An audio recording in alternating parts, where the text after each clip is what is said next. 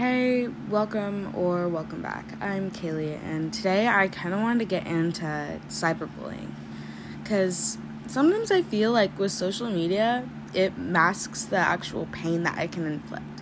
When we think about cyberbullying, it's really hard to see the actual effects it has on people because it's all through screens. We don't know what's going on in their lives.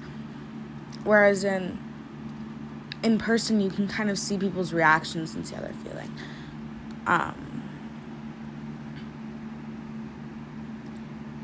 I was a very shy kid, and starting in 6th, 7th grade, I was kind of a huge scary thing for me to go from 6th to 7th grade. And throughout the year, I became this meme. I was like a frog or something. I don't exactly know.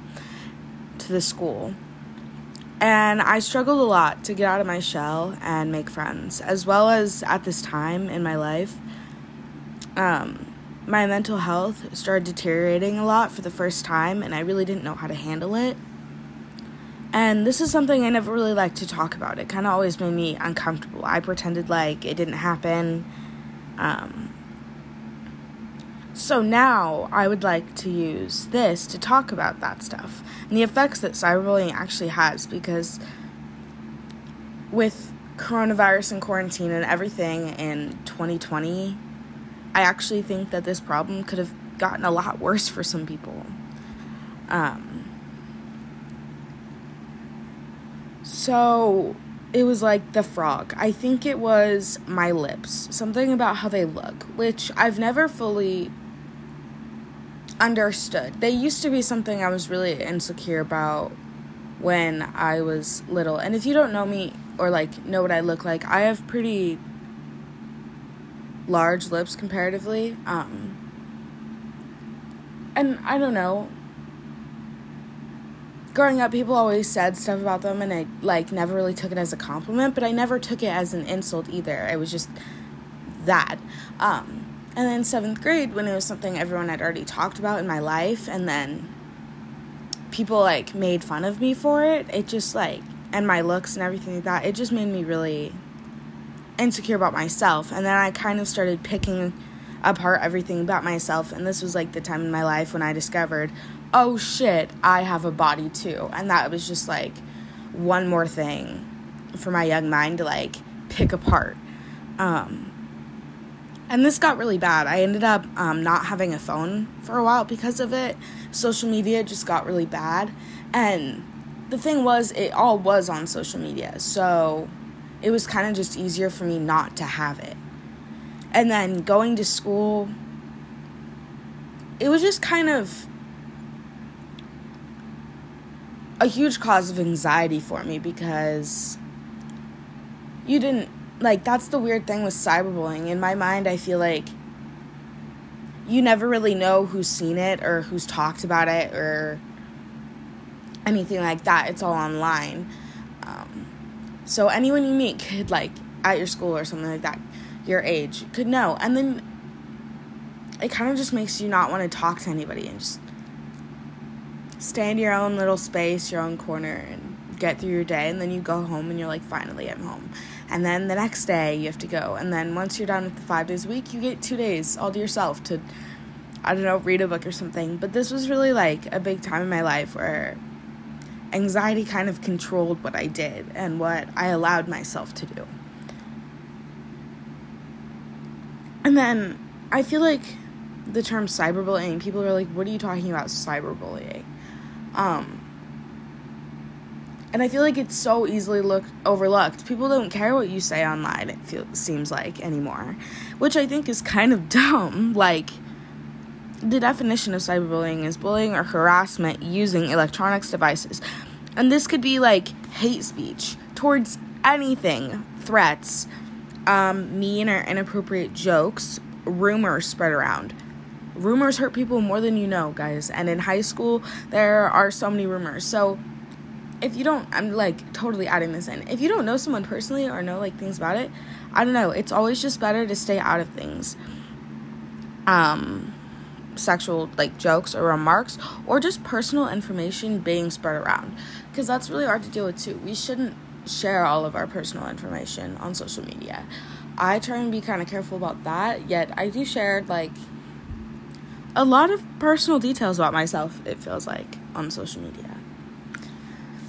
But I remember this one time, it was 7th grade, and I decided, I was like, okay, I could go to the dance, like, it'll be fine.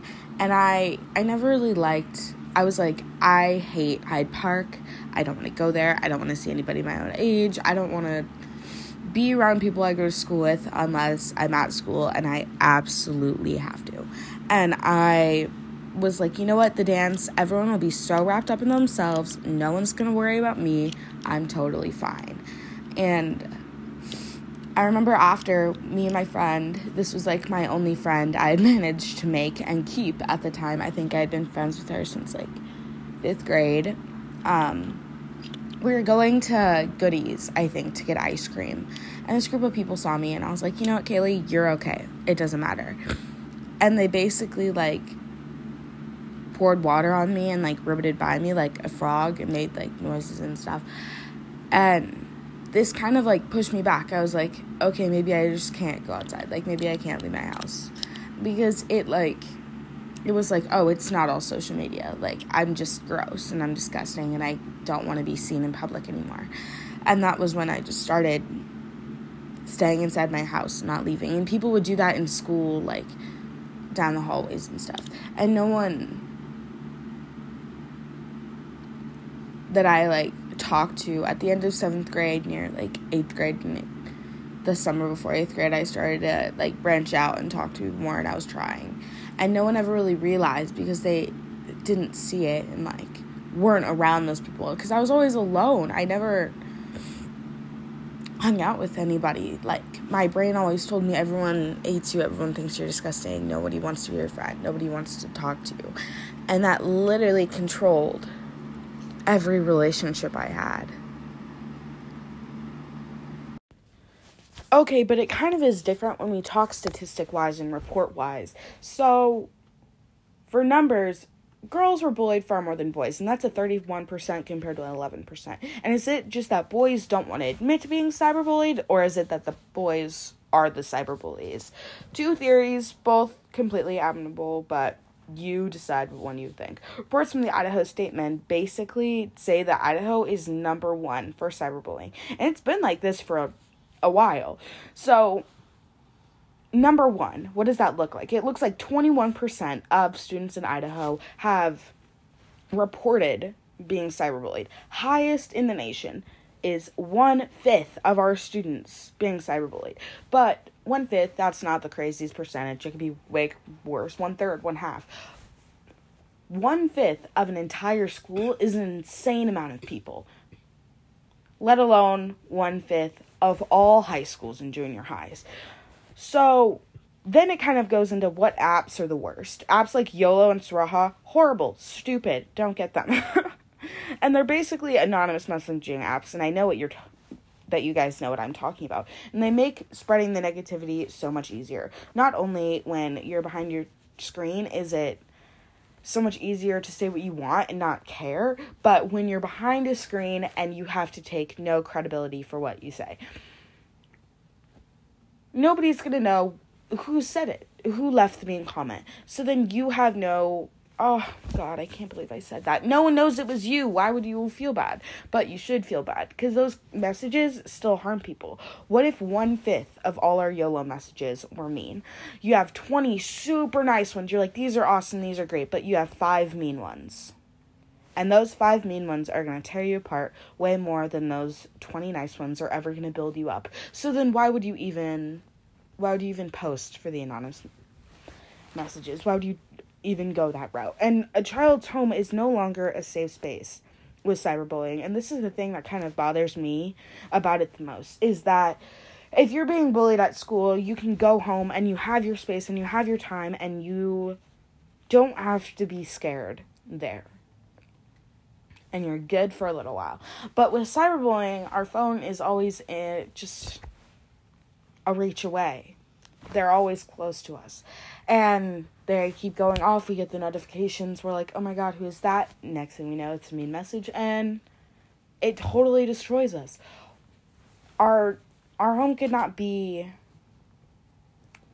a safe space entirely when we're still like getting all of these. So that's why I didn't have social media for a while. I just figured cut it all out, which actually I kind of think is the smartest, because social media is really toxic.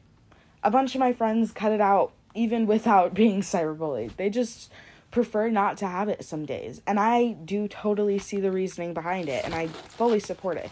And this blog also, last thing I want to talk about, thinks that this issue could be resolved by parents checking our phones, and I want to say right now that this is the dumbest idea I have ever heard. This builds no trust between the parent and the child, and right now, in my opinion, we are growing up when social media is booming and the biggest. Our parents didn't have this, meaning looking through our stuff, not gonna help. They don't necessarily have experience with this. So it kind of minimalizes the room for genuine, honest conversation about social media, which is something that we probably should converse about. If something's not nice to post and you're not comfortable with hundreds of people seeing it, don't let 10 people see it. That's the way I think about it. If you would be embarrassed of how mean you are being, or sad of how mean you are being, and you wouldn't want your mom to see how you were talking to somebody, then don't fucking say it. Because the thing about social media is you can screenshot everything. You can screen record everything. There's always the chance everyone could see everything. And that goes for inappropriate pictures too. Like, those get sent around. Oh my goodness. That's horrible. Well then, take care of you first and don't send them in the first place. I don't care who asked. If you don't want to, don't do it. But how are we supposed to talk about any of this stuff if our parents go through our phones? We're just going to learn to hide things. And trust us, we definitely will learn to hide them, and we know how to hide them. So it's kind of just all about teaching social media etiquette rather than snooping. And social media etiquette is kind of what I said before. If you're not comfortable with 10 people seeing it, don't post it. If you're not comfortable with 100 people seeing it, don't post it. If you wouldn't want your mom to hear that hate speech, don't say it. Because sometimes we post things not thinking about them, and they actually hurt people. And that was never our intent. So, thank you so much for listening. I Love You's other social medias will be linked down in the description below. And remember, I love you.